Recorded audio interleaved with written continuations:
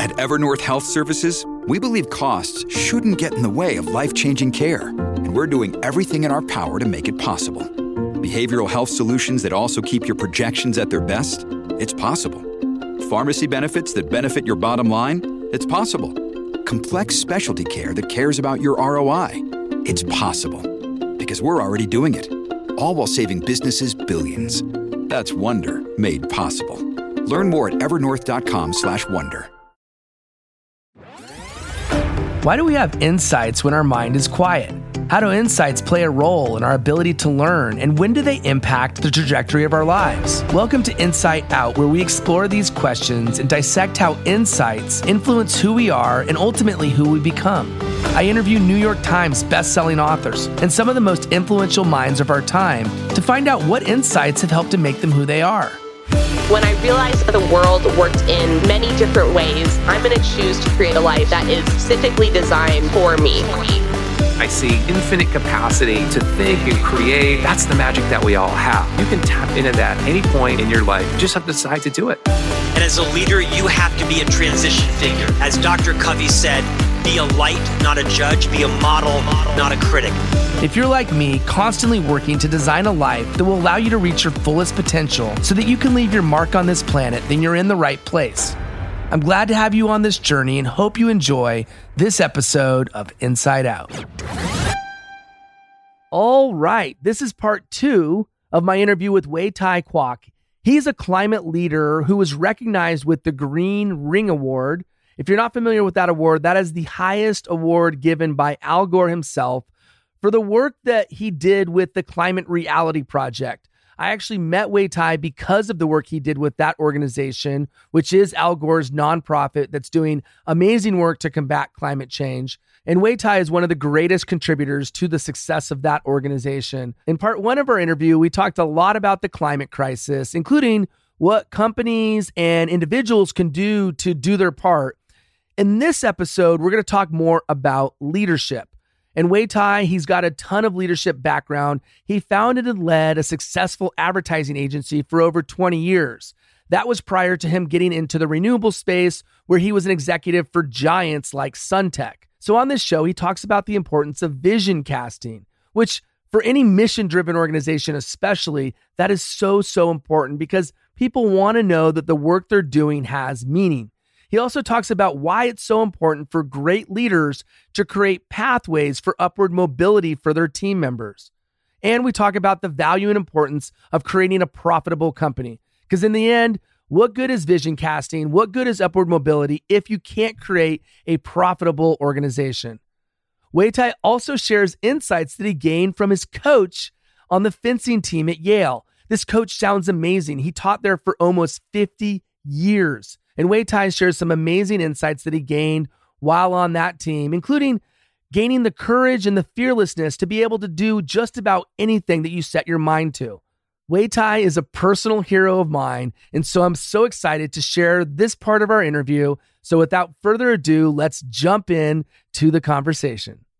Yeah, and again, coming back to this theme of what we've been talking about, really the business impact that can be made is monumental, and we can't ignore the fact that, as you said, we live in a society that's based on dollars and cents, and if the dollars and cents make sense, then that's going to give us the engine we need to really see the traction.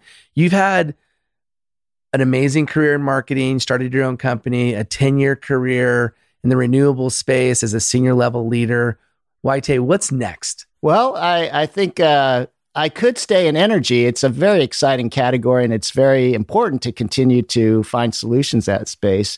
But I have looked at some adjacent categories, which really intrigued me. I looked at water desalination because I think we're here, and particularly in California, we're going to have a water crisis for sure in just decades ahead. We must find a solution. So I've looked into water. I'm interested in food and plant-based proteins, or growing foods in a more sustainable way, sequestering more carbon in soils. That's of interest to me.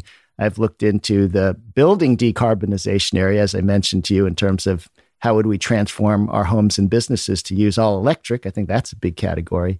The one that sort of my dream company or industry would be the carbon sequestration business. Like if I could invent a magnet that would just attract CO2 and turn it into a rock, right, and just sequester it, wouldn't that be an incredible invention? And there are companies out there that are turning CO2 into concrete and building products. And so there are companies doing that. But my conclusion of looking at those 4 categories was that in the water category, since people think that water is free, that that's a pretty hard barrier to overcome when you actually have to pay money for technologies that would clean your water. So I don't think, sadly, that society is actually is putting any form of money and investment behind water availability technologies. And unfortunately, we're not going to go do that until it's too late, is my conclusion. In the carbon sequestration category, my dream of a magnet that would attract carbon and sequester it, that's not going to happen as long as there's no price on carbon. If we don't put a price on carbon, there's not going to be any value to sequestering it. If we do put a price on it, then let's revisit that, and maybe I can invent my carbon magnet.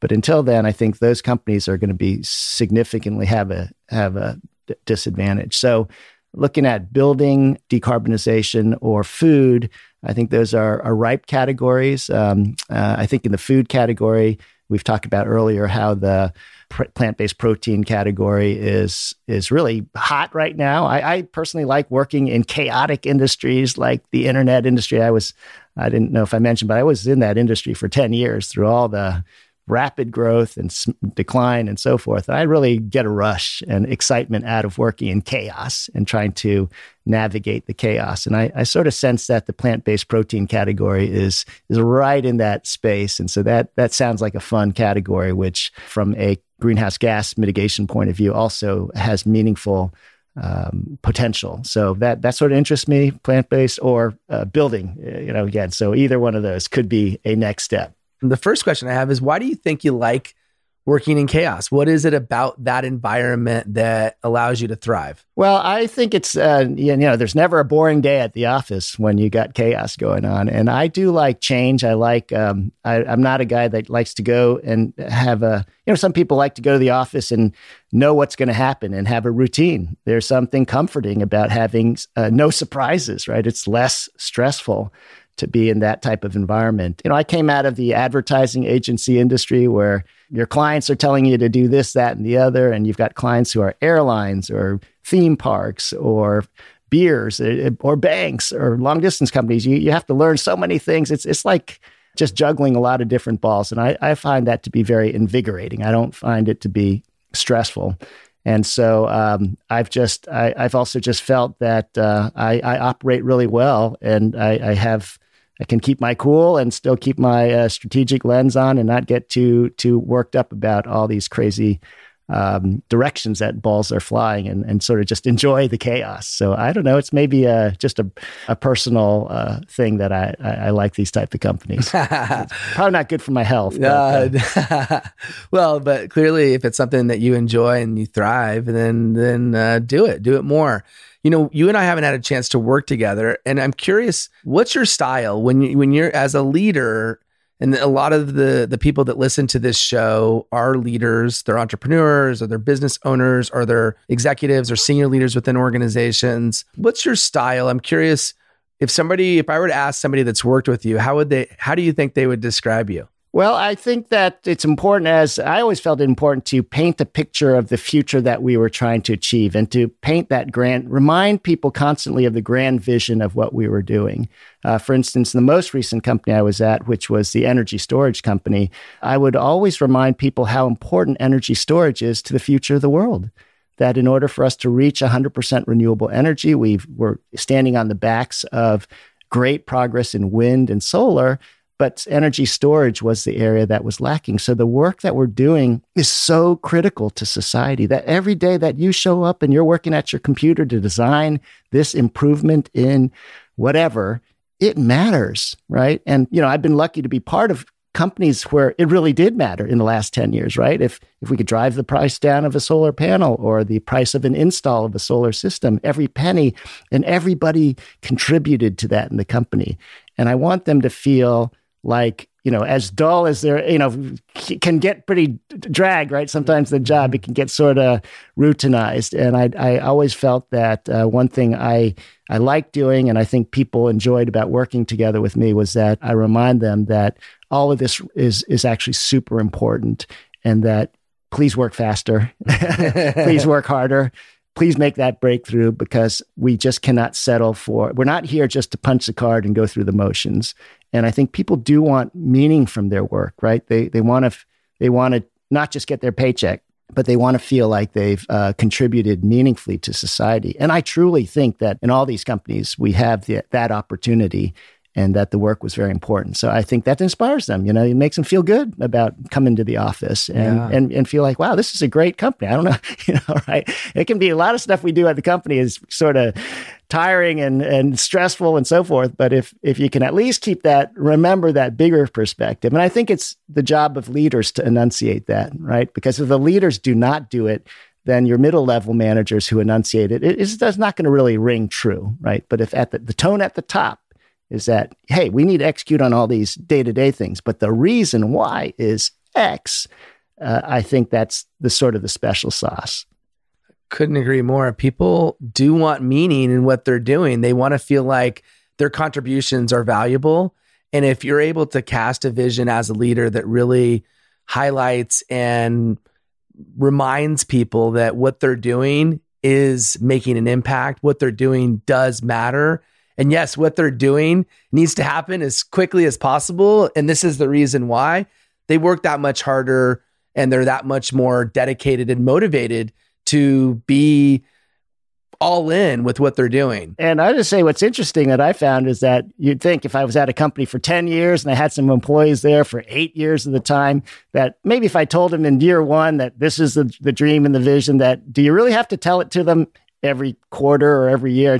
And the answer is like, yes, you actually do, because they keep asking, are we still doing the same thing? And is that still our goal? And it's, yeah, we're still, fighting climate change. Or I think it's very important for leaders to continue to reiterate the message, maybe with different flavors or angles or permutations, certainly to advance the message or acknowledge the progress that we've made towards that bigger vision, but to be regularly and sincerely and genuinely, it's not like, not greenwashing it or not being fake about it, but to be authentically monitoring your company's path along the spectrum.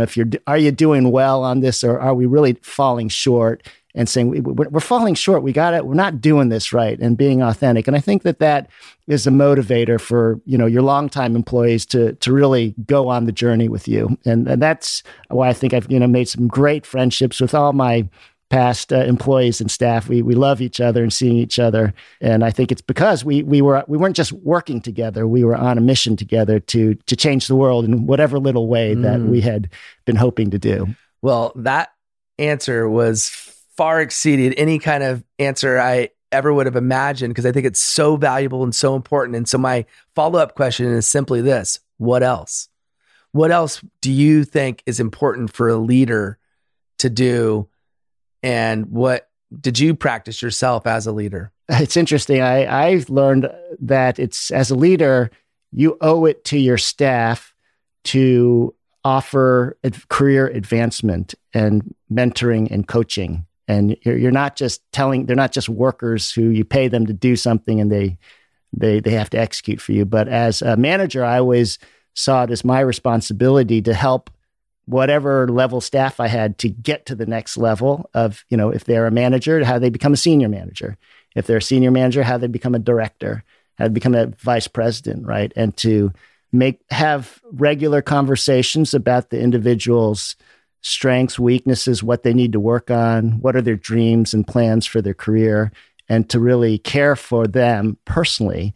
Because I think if they know that you are watching them and you care about them, that they'll work on it better than if we didn't look at it. Not everybody responds to that, but I think many people do. Most people want to see them advance in their careers. And I think that one thing I learned early on is that it's an obligation of a manager to cultivate and advance, to think about the people under you and that you're responsible for. You're responsible not just for their performance, but for their growth. And that's something that I've learned a lot from, and I've been rewarded by that, by focusing on that with the people around me. Well, you just had another swish. I like threes.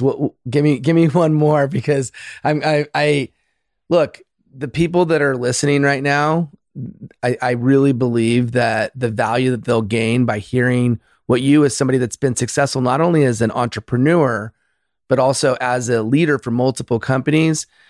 I told you this before we even started the show, but you have this aura and this energy and this pureness that it's unlike really something that I see very often. It's very rare. I trust you, and I trust you because you lead with, I could tell that you lead with your heart, and you lead in a way that you care about other human beings.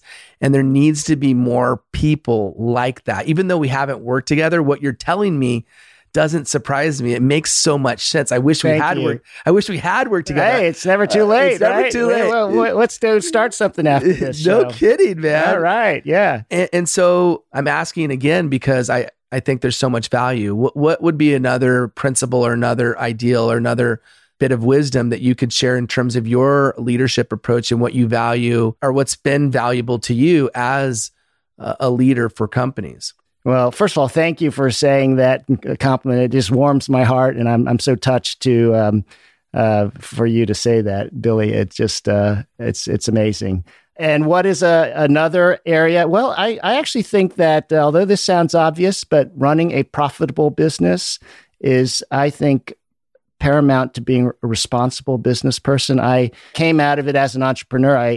Getting out of college, I did work a couple jobs for other people, but I did start my own import-export company. I started a long-distance phone company that was not successful. And then I started an advertising agency that took 10 years to become successful. But I think that my learning over the last 25 years or so is that we focused on profitability. We had to deliver value to customers who are willing to pay for the value, and that we then could, sustainably pay our staff and rent and all our expenses and still have money left over, right? So that the company could be healthy. And that ad agency I started in 1990, and I sold it in 2010, and I think we sold it again in 2017, but it only just closed its doors a year ago at almost 30 years of running. And if you know the advertising agency industry, you'll know that most agencies don't last more than 4 or 5 or 7 years. If you can get past 10 or 15, that's extremely rare. And I would say proudly that of those 28 years, the business ran profitably for 26 or 27 years. It was only the dot-com crash years that it was not profitable. And therefore, the engine of its longevity was its ability to deliver profits. It had to have the sustainable, it was solid financially, right? If we had a house and we built a house, it has to be solid to last 30 years. If you're cutting corners or if you're just not making ends meet, you're really risking the whole operation. And so to be profitable also makes you need to be creative and making sure that you've got the best services, that you're actually innovative. You can't be falling behind the times. It means you need to watch every penny, or you have to be savvy about how you run your business. I love the discipline of running a profitable business. I've been in a number of other businesses now where the focus has been more on growth. Let's just grow and don't worry about the profits. The profits go from 15% margins down to 10 or 8 or 5 or 2 or 1. Well, gosh, when you're down to 1 or 2% or -1, you're going to start, you'll be in tough financial shape and could go into bankruptcy, which some businesses I was with did go into bankruptcy. And all of that effort that I felt we put into the company, then when the company went to zero, it's like, oh, I wasted 4 years there at this company because the company's gone now. So I'm actually so proud of this 25-person company that I founded because it lasted 27 years of profitability. And that to me is a hallmark, I think, of the management. After I left, they kept on running it profitably. I think that's a hallmark of something very important to me. I bring from my small business days as an entrepreneur, even though I've worked at numerous Fortune 500 companies now. But I think that somehow, even in these publicly listed companies, which should have more accountability to shareholders, sometimes that healthy profit is not truly in the DNA of the business managers. And I always felt a little uncomfortable about like, oh, this is feeling dangerous, wearing my 17-year entrepreneur's hat. I said, I don't like this margin. I don't like the way our ratios are. And, sure enough, those were danger signs that led to their demise. So I think businesses should be sustainable. Not all businesses have to last forever. If the business model, you do it for a while and then there's no more such thing to do it, that's okay to close it. But if you fail because you didn't run the business profitably, then shame on you as the leaders for, taking the eye off the ball.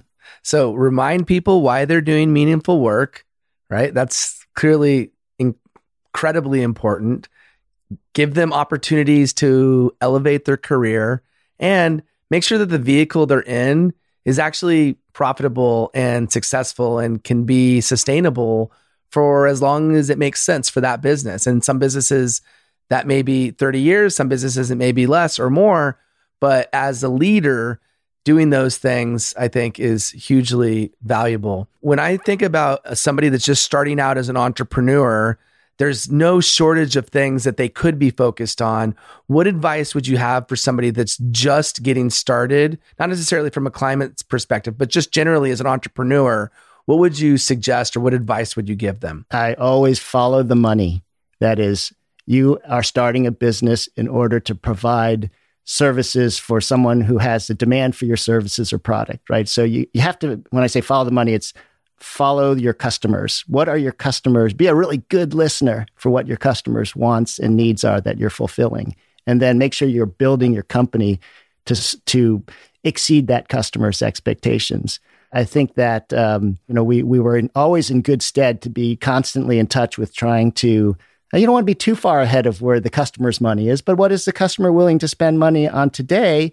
Find out what that is, and then make the product and service for that, so that you can earn your good keep.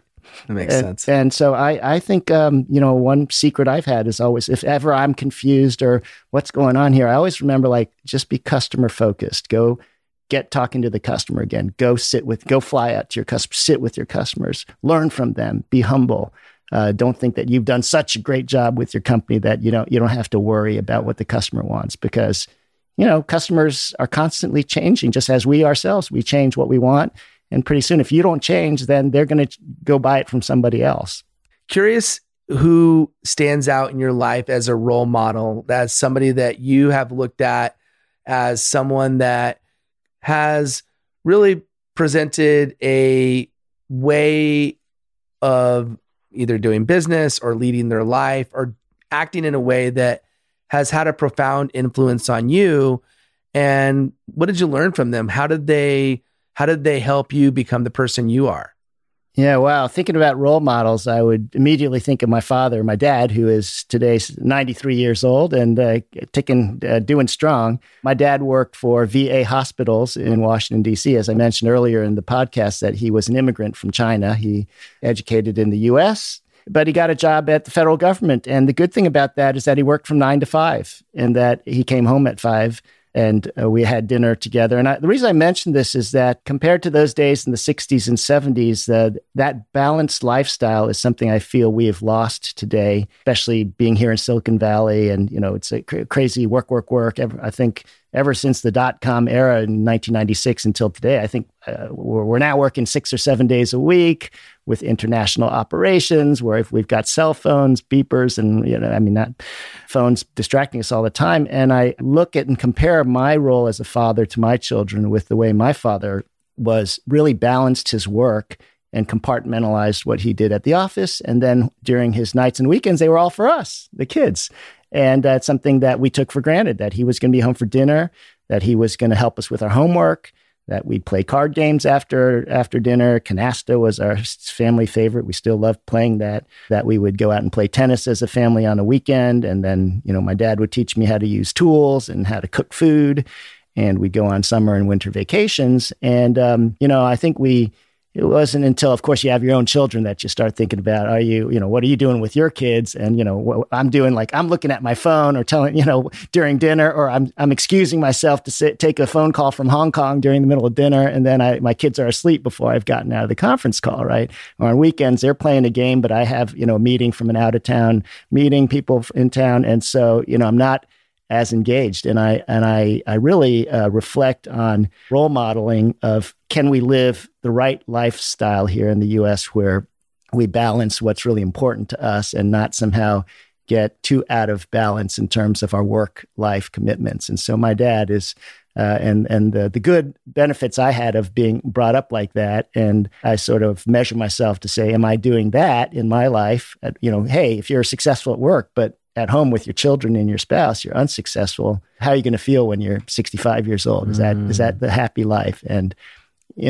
probably I didn't think about that before I was 30 or 40 years old, but certainly now, as I get older, it's really important to me that, and I have tried over the last many years to be sure I carved out that time for my family, because I didn't want to on my tombstone say, here's a guy who was, worked too hard. Absentee. Yeah. And that, I wish I worked another day. I don't think anybody says that. Everybody would say, I wish I spent more time with my family. So I didn't want to fast forward to that point and have those statements. So it's tough though. I mean, right. We've got plenty of distractions, and we are a 24/7 competitive business world. So it's not like the 60s and 70s, the world my dad lived in, but that's the challenge of our generation. We've got to find the right way to be part of our families, part of our society, contributing as citizens to our society, and work. What's that triangular balance between all the things we need to do? And let's not get so absorbed with IPOing our company or exiting that we forget some of the big things. Balance is such a mystery in a lot of ways, I think, to people that especially live in this country, because it's so challenging to find that balance point, because we do want to give all of our efforts and best efforts to making our career successful, but we certainly don't want to shortchange our family. And then there's also the community and the giving back and serving and doing those things. Yet there's only so many minutes in the day. There's only so much time that we have. So how do we maintain that balance? And, I often think about, people that do have those 9-to-5 jobs that are very rigid. They clock in, clock out. Yeah. And they're gone for those chunk of the days. But when they're not doing that, the rest of that time, especially if they don't take their work home with them, then it becomes a better, in a lot of ways, a better system. Yeah. Because let's face it. I mean, I've been there, working in a corporate environment where I'm there, but not there. I mean, I might be at home, but I could be on a conference call. As you know, I've had teams all over the world. And like you, I may be on a call with somebody in China or somebody in Europe, and the time difference makes it such that you need to talk at odd hours. But what you're doing effectively is you're saying to your family that you're unavailable and you're not there, even though you may be there in physicality, in the physical sense, you're there. The subject of time and how we manage ourselves, I often talk about, it's not time management, it's self-management. How we manage ourselves matters. Yeah, great point. I'm fascinated by this subject. And one of the things that this leads me into is the idea behind rituals, systems, habits, and processes that we develop for ourselves, and how we really allow ourselves to be a more balanced human being. Curious what you do or what tips you have in that realm. One of the habits I've had all my life really has been to every morning make a little list on the back of an envelope and piece of paper, just to say, all right, these are writing down everything that I have to do that day or that week.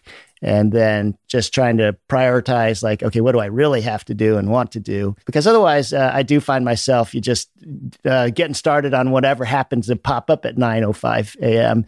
And then before you know it, it's 12:05. And oops, I didn't do what I really needed to do this morning. Oh, yeah. And so the little habit of writing down, what do they say?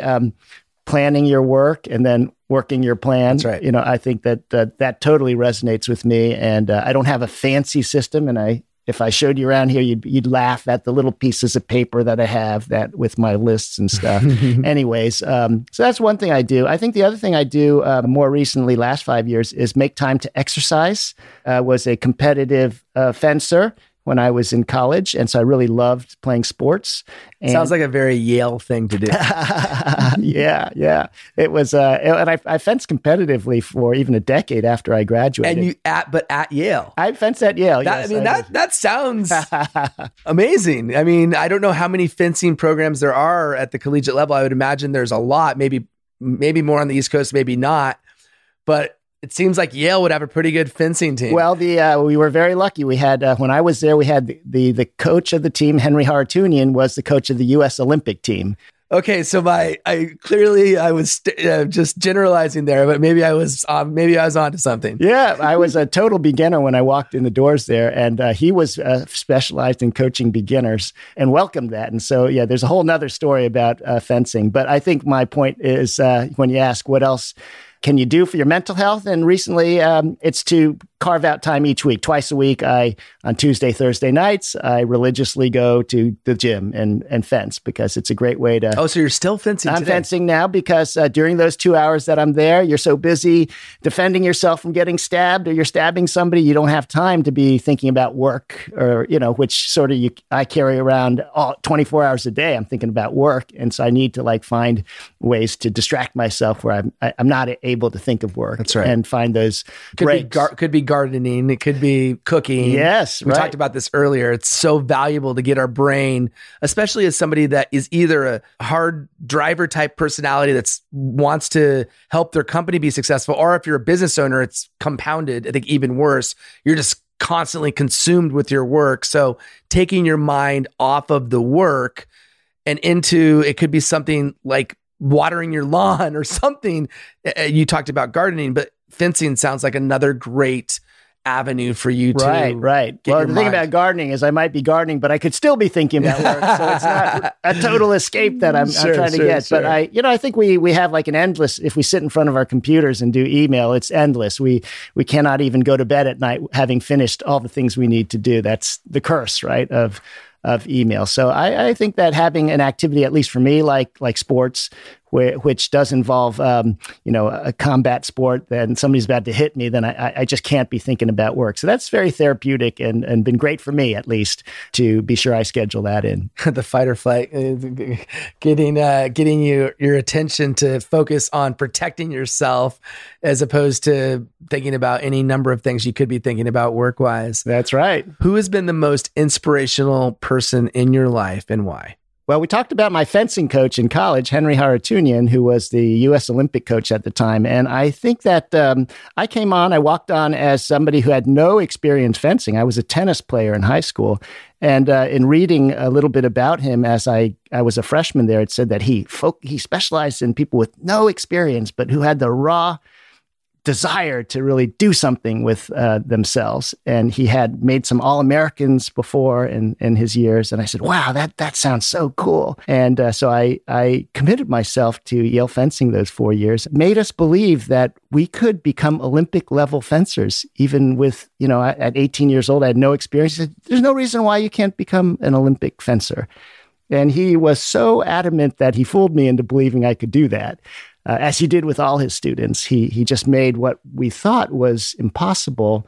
He said, no, you can be doing this. You work hard, you focus on that, and you have it as your dream. And really what he gave me was the courage and really fearlessness of targeting goals that I would have never thought of for myself. Who of us can you think of you would become an Olympic skier? No. Snowboarder, right.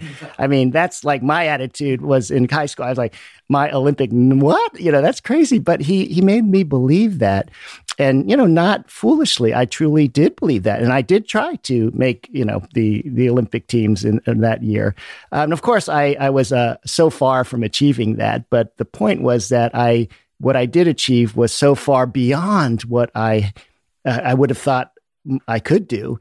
And what it made me realize was that what he taught me and why he inspires me more than any other teacher I had was that the barriers we have to success are all mental barriers in our own mind. We restrict and limit ourselves about what we think we cannot do, when in fact we can do way more than what we think we can do. And it's just really a readjustment of our mindset to say that, I actually think I can not just be a college, make the team. I think I could make the Olympic team.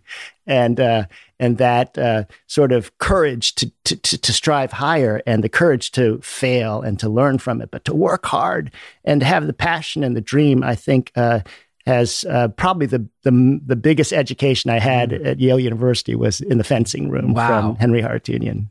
Amazing. I'm floored. I'm curious, you highlighted a couple things. One is this unlimited thinking. It's all comes down to mindset. Two, it's believing in the people so much, right? That believing in them and helping them believe in themselves so much that they could have an audacious goal like being on the Olympic teams or making the Olympic team as a fencer. Curious, this individual sounds remarkable, and you walked on and you made the team, and he specializes in people that have the heart and the desire to want to do it, and molds them, regardless of talent level, it sounds like, but molds them into the best version of themselves they can be. I'm curious, what are some other things that stand out? Because this person sounds like I want to interview him.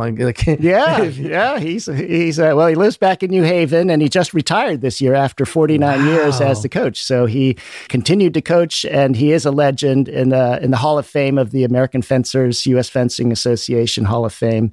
He's an incredible person, and as I talk to others who've trained under him, they have very similar stories to myself. And I truly think that, you know, the key secret that he just said, why do you think somebody can be better than you?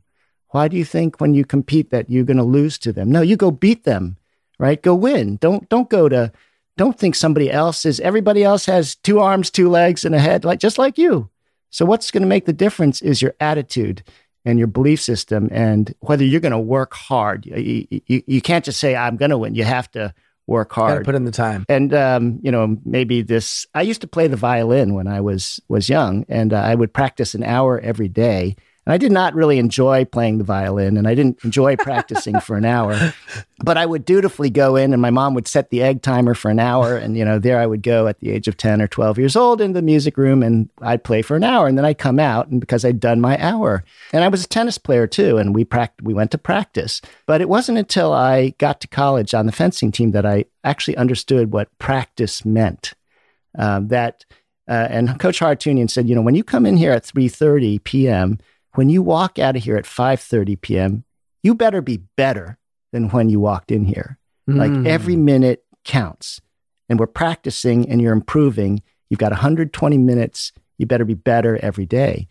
And I never, in my years of being a varsity tennis player to being a violinist, all those hours and hours that I put in, I never thought okay, after 60 minutes, I need to be better. No, all I was doing was going through the motions right. of hitting, playing, doing it. And then I put in my time. Waiting for the egg timer to go off. And thinking that time alone was going to make me better. And, how foolish it took me until I was that age to have somebody tell you, it's actually not the time that counts. It's what's going through your brain and what's your attitude towards the minutes there. And then he told me, that when you want to practice this action, you can't just do it fast. You need to do it slow in order to do it fast and, to really break it down. So I have really valued that every minute counts, that, every day we go to work. Am I better at 5 p.m. that day than I was at 9 a.m. that morning?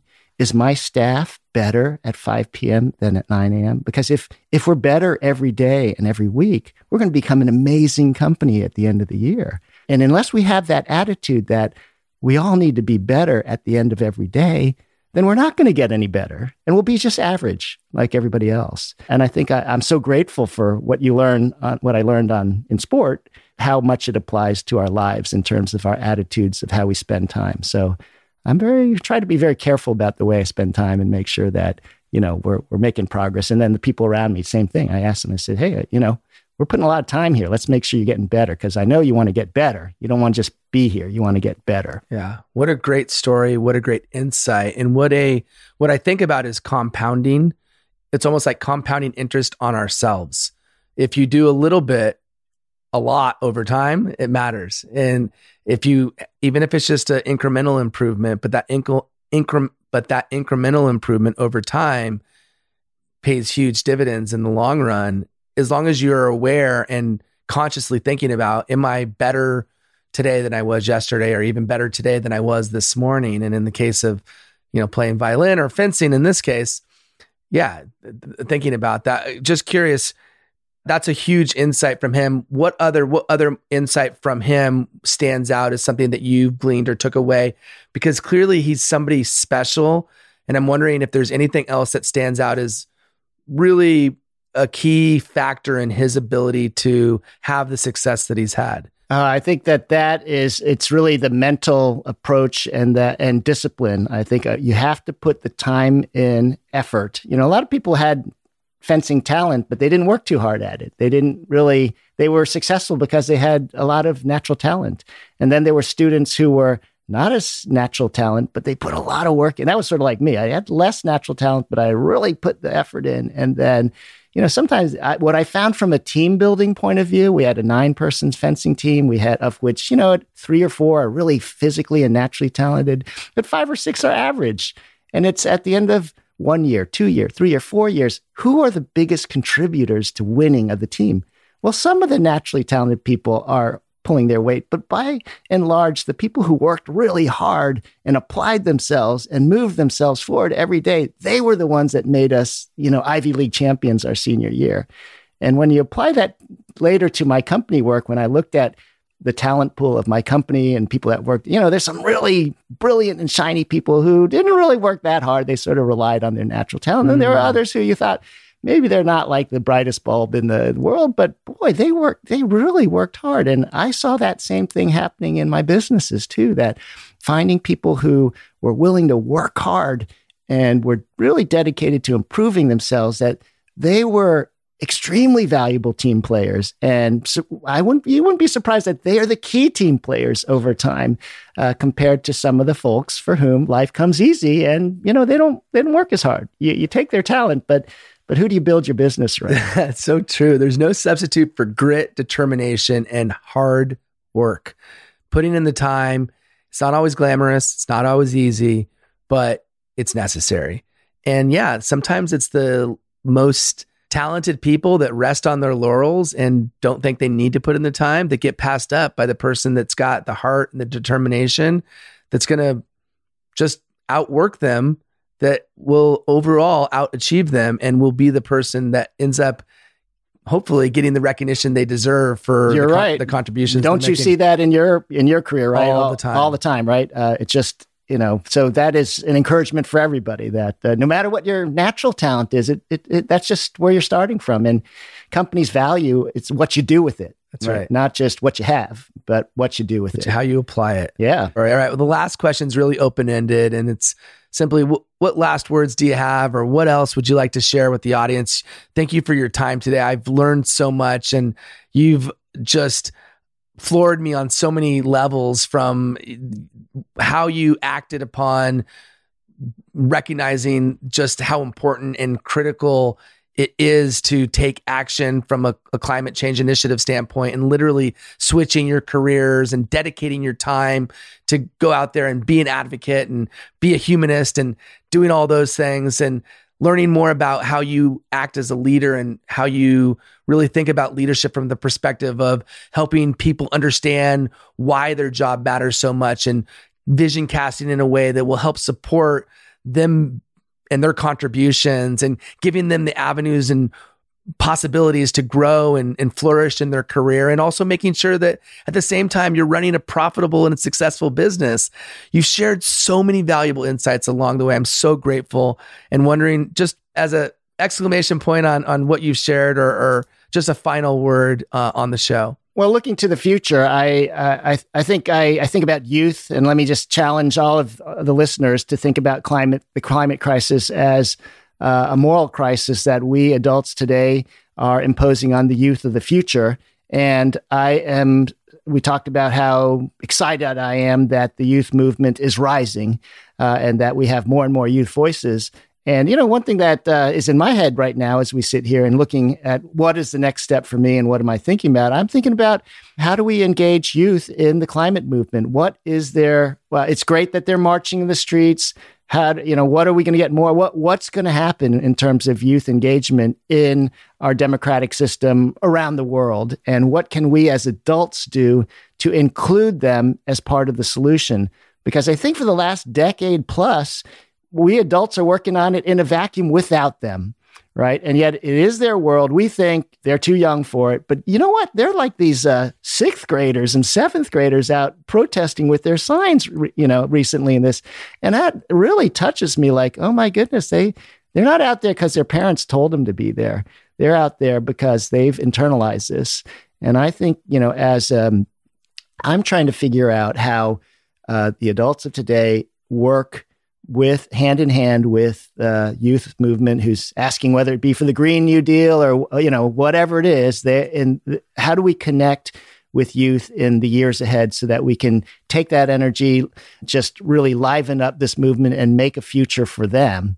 And it's a big question mark to me. I don't know how, but I know that this is something we must capitalize on the moment that Greta has given us, this gift of youth engagement, and have it really flourish in the next couple years so that it's just a tidal wave of progress, and that we'll look back on this window of time in 2020 and say, wow, that was an incredible inflection point when the youth stepped in and they got involved and their voices were heard. And as a result, we got this to happen because we, silly adults, we were just locked in deadlock and we were making no progress and arguing. But when the youth entered the picture, they were the catalyst. And I think it's really important for me, to try to figure out what I can do in the next year to figure out what that role is and how to get even more momentum from the youth enthusiasm.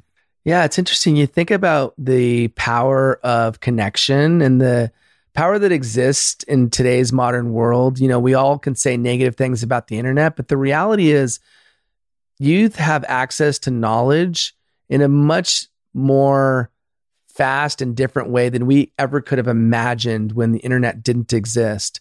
And I think what that's allowing is for visibility into what the issues are in a nanosecond. And I think that is, in my personal belief, going to be the reason that we have a shot at actually making the change that we need to make.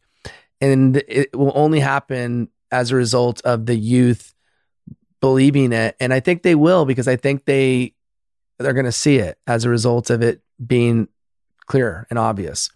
Information and knowledge is power, and the internet does provide that. Well, look, I am just so honored and privileged to have had you on the show. Thank you so much for having me. This has been a great and enjoyable talk together. Oh, man, I totally agree. You are a remarkable human being. I feel privileged to know you and to have you in my life. And I've learned a lot from you on this show, and I look forward to many more years learning from you and just growing our friendship and seeing what we can do to change the world together. Wei Tai, thank you for being on. Absolutely. Thank you so much, Billy, for having me. It's been a thrill, and let's keep working together and being part of the solution to the climate crisis.